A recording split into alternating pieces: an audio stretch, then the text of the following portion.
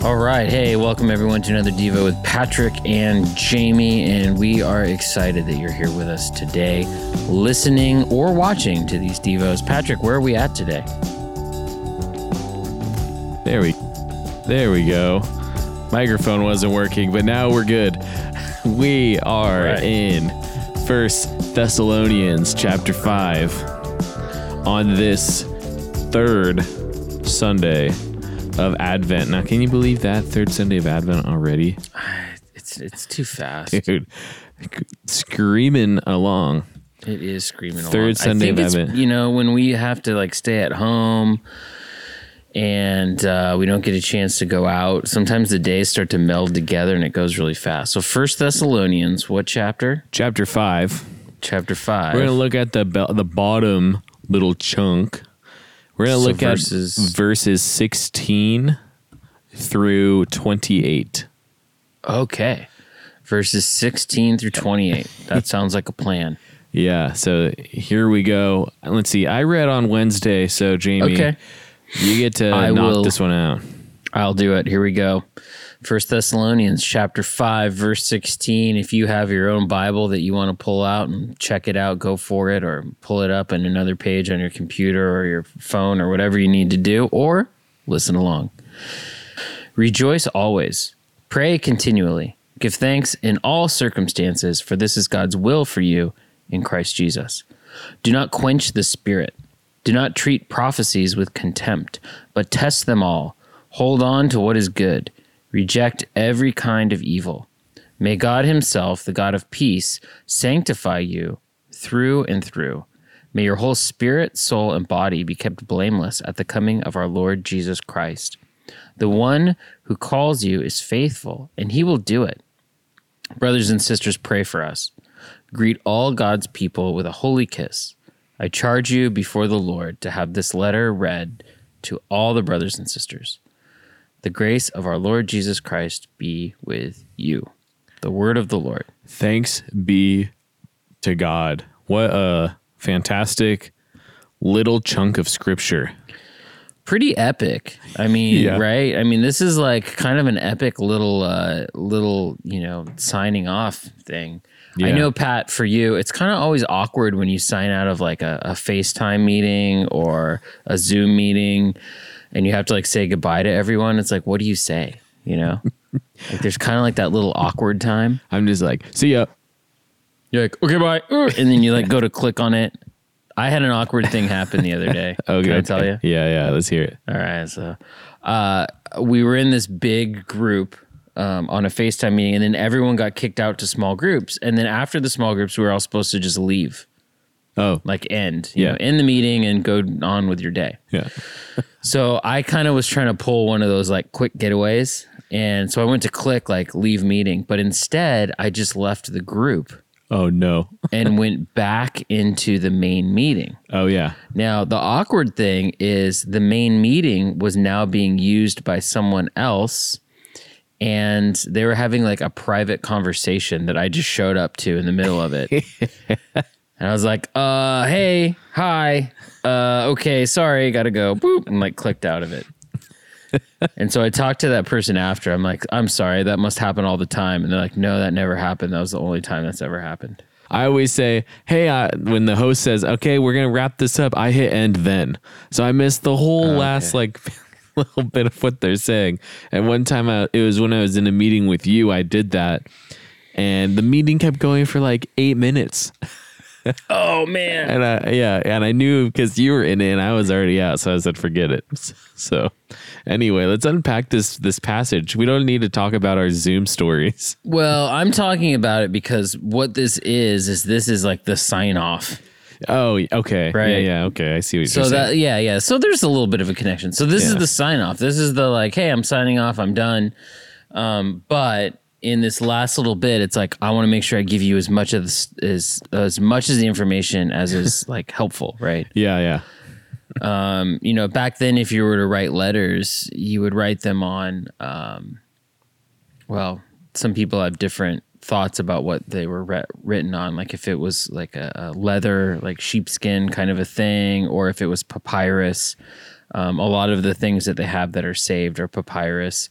I think paper was just starting to actually be used in this time. So like, but it wasn't like you can just go grab like a sheet of paper and write a note and it's super easy.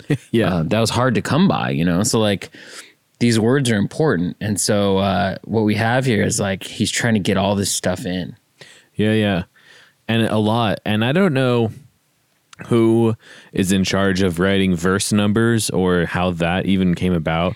But I like that verse 16 is like verse 16 says, rejoice always. Verse 17, pray continually. Someone, when they read this, and the last part of that says, give thanks in all those circumstances, for this is God's will for you in Christ Jesus. Now, when someone who was deciding on where to put verses read this and thought, the words rejoice always is important enough to be one verse, and pray continually is important to be one verse. And I totally agree with however that came to be. I totally agree.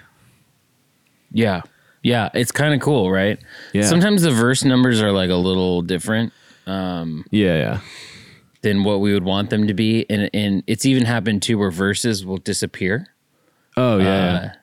And that happens because like, people will they'll look back at it and look at the oldest they'll look at the oldest manuscripts they have and they're like, actually that verse was added later, so we're going to take it out, maybe put it in a footnote. And so there'll be a verse that's missing, which is always kind of funny. Yeah. You're like, wait, what happened to this verse? But it's kind of interesting here that we have this verse that does, like you said, it seems very short. But very important, you know, like it's good stuff. Yeah. Rejoice always. Pray continually. Give thanks in all circumstances, for this is God's will for you in Christ Jesus. And that's hard. That's a hard, verse 18. That's a tough challenge. Give thanks in all circumstances. There's been times in my life where I like don't want to give thanks because I feel like there's nothing to give thanks for. It's like like the day I blew out my ACL playing Capture the Flag, that next day when I was told like, okay, you tore your ACL, you have to wait 2 weeks before you can have surgery, and it's going to be 9 months of recovery. So basically you won't be able to like do anything. I had nothing. I felt like I had nothing to give thanks for that day, but I had a lot to give thanks for because the big picture, that's a pretty minor thing to happen compared to other things that could happen. Yeah. And, you know, right now, a lot of people, especially like let's say you're in high school and you're like, oh, great, it's my senior year and I don't get to play the fall sport I wanted to play. And I'm not going to get to go to the dances I want to go to. And I'm not going to get to see my friends as much as I would have liked to. You know, how do you give thanks for that? Yeah. Or there's people I know who've gone off to college now and they're at college and they're like, well, college is like me sitting in my dorm room bored by myself trying not to get COVID. And when I do something fun with friends, then I feel like I'm breaking the rules and that's not really fun either. And so it's like, you know, a lot of people feel pretty trapped. Yeah. And like you said, it's hard to give thanks, but all of these things are really hard, right? Rejoicing always. Yeah. That's hard. That's like hard. Rejoicing sometimes, that we can do that. That's great. Yeah. And then the second one, pray continually. Yeah. That's hard too. Yeah. Like sometimes it's hard to remember to pray in a single day. I was talking with some high school students recently and one of them said something I thought was great. He's like, hey, he said, I probably haven't prayed since the last time we met and prayed together, which was just honest, you know, it had been a week or something.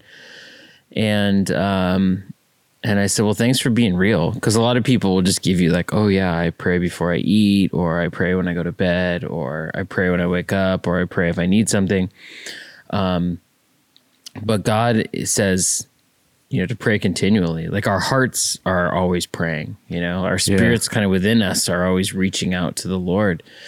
And so what does that even look like, right? Like these are pretty like hardcore things, but they're also things that are super good for us. Yeah. I even have sometimes have trouble like coming up with words to pray when I'm intentional about praying.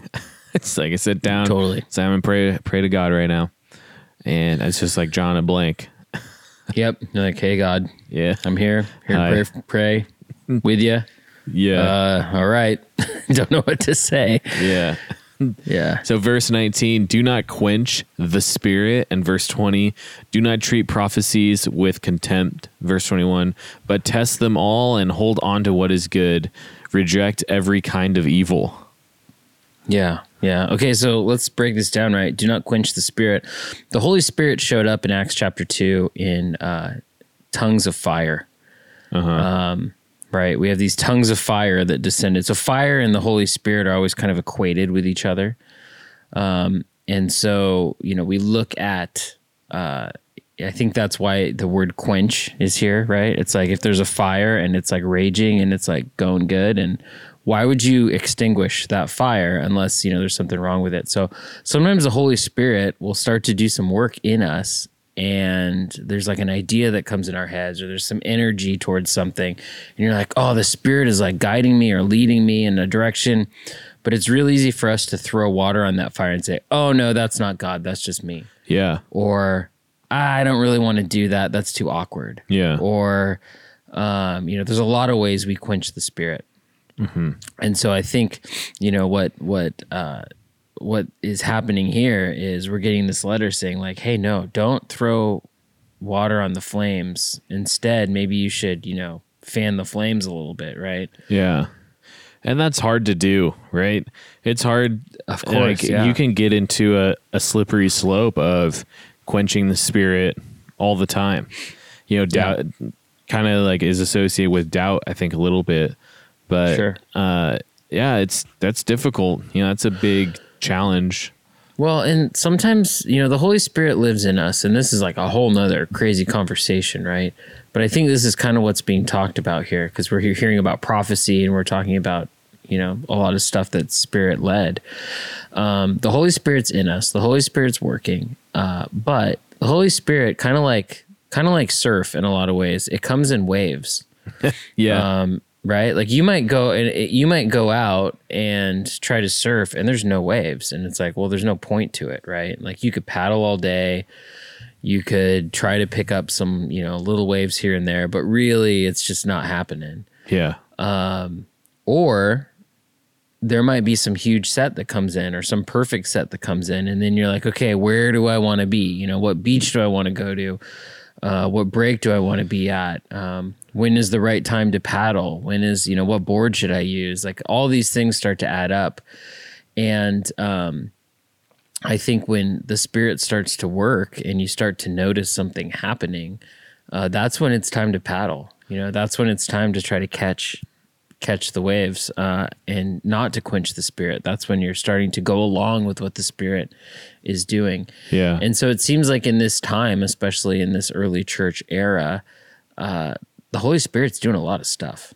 Yeah, absolutely. Yeah. And people in the word at this point is, hey, you need to go with this. Verse 20, do not treat prophecies with contempt. Now, what is a prophecy? Well, prophecy can be a couple things. One is basically kind of the simplest way of thinking of prophecy is a word from God for a specific person at a specific time. Uh-huh. When we think of prophecy, sometimes we think of it's someone who's a fortune teller who can look ahead and see something that's happening.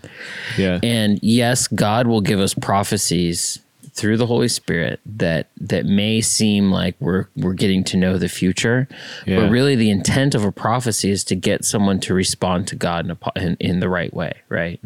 So sometimes a prophetic word to someone might be something like repent from your sin, or do this or do that or whatever, and it's God helping and using. And so what happens is, and I've been in churches where people would get prophetic words and they would share them with each other.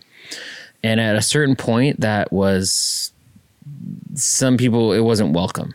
You know what I mean? Yeah. Okay. Like if someone comes up to you and is like, hey, the Lord told me that you really need to clean your toilet more often because it's like too dirty. You're like, what? Like, don't tell me how to live. Yeah. That's not a prophetic statement. That's more of someone being, I'm only really like trying here because to say one of my favorite words, that's someone being a soothsayer. Oh, a soothsayer. Wow, that is a good word. Soothsayer. Yeah. Yeah. And people might say, "Oh, the Lord told me, that you're dealing with this issue or something, and you need to I think you should do this or that." And what's cool is God gives us prophetic words in Scripture. So when we read Scripture, there's this word from God to us as we read it, and God can speak to us individually through prayer. Like God might lead you in a direction one way or the other, and God can speak to you through other Christian believers. And so here's some of my warnings on that. And I'm just going to throw it out there because we're hearing here, test them all. Test all these prophecies. Don't just take them all as truth and all as not, because we do know that there are false prophets. Yeah. We do know that people might try to lead you in one direction and that direction's wrong. So, one of the things that you have to really pay attention to is the lordship of Jesus Christ. So if someone is leading you in a direction that somehow denies Jesus being God, or pulls you away from Jesus, that's a pretty good indicator that is not a spirit of God, that is something else, that is a false prophecy. So, you gotta keep your wits about you, so to speak. Yeah. And reject every kind of evil. Understand what is evil and reject it. Right. So if someone gives you a prophetic word that says, "Hey, you need to go kick a puppy," that's evil to kick a puppy. Yeah. So you're going to say, "No, that's evil. I'm going to reject that. That's not a prophetic word." Yeah. And I would say in general, right, if there's a prophecy, you don't want to treat it with contempt, but you do want to test it. Test it against Scripture, test it against prayer, your own prayer life, and hold on, like it says, hold on to what is good. Yeah. Verse 23, may God himself, the God of peace, sanctify you through and through. May your whole spirit, soul, and body be kept blameless at the coming of our Lord Jesus Christ. Yes. And this is great. This is, sanctify. Sanctification is the idea, you're justified by grace through faith. When you have this salvation from God, right? How can you be justified before God? Well, the only way you can do that is through Jesus. And that's kind of a one-time thing. It's we choose to follow Jesus. We have this salvation, and it's great. And then the next step is growing more and more to be like Jesus. That's sanctification. That's a lifelong process. But what's cool in this passage is we're seeing that process is something that God is doing. Yeah, right. Yeah. That God is sanctifying us through and through, that our whole spirit, soul, and body is going to be kept blameless at the coming of our Lord Jesus Christ. And that is happening through the power of God. A lot of us like to take that on ourselves. We feel like our faith is like going to the gym.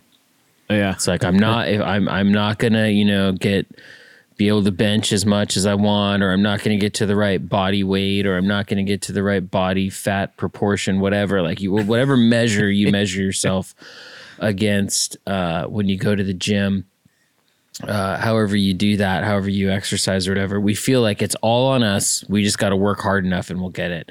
And what's crazy here is yes, we do want to work hard. Yes, we do want to keep ourselves from being corrupted by the world. However, God himself is the one who's going to be doing this in us. Yeah. God is the one. And when I talk to people who are old Christians who've been living the life for years, decades, a lot of them recognize that. A lot of them will say God has been so faithful to me. And they don't talk about their own faithfulness to God. They talk about God being faithful to them and God being the one who steps up. Yeah. And that's kind of how God works, wisdom from those people, just being faithful to him.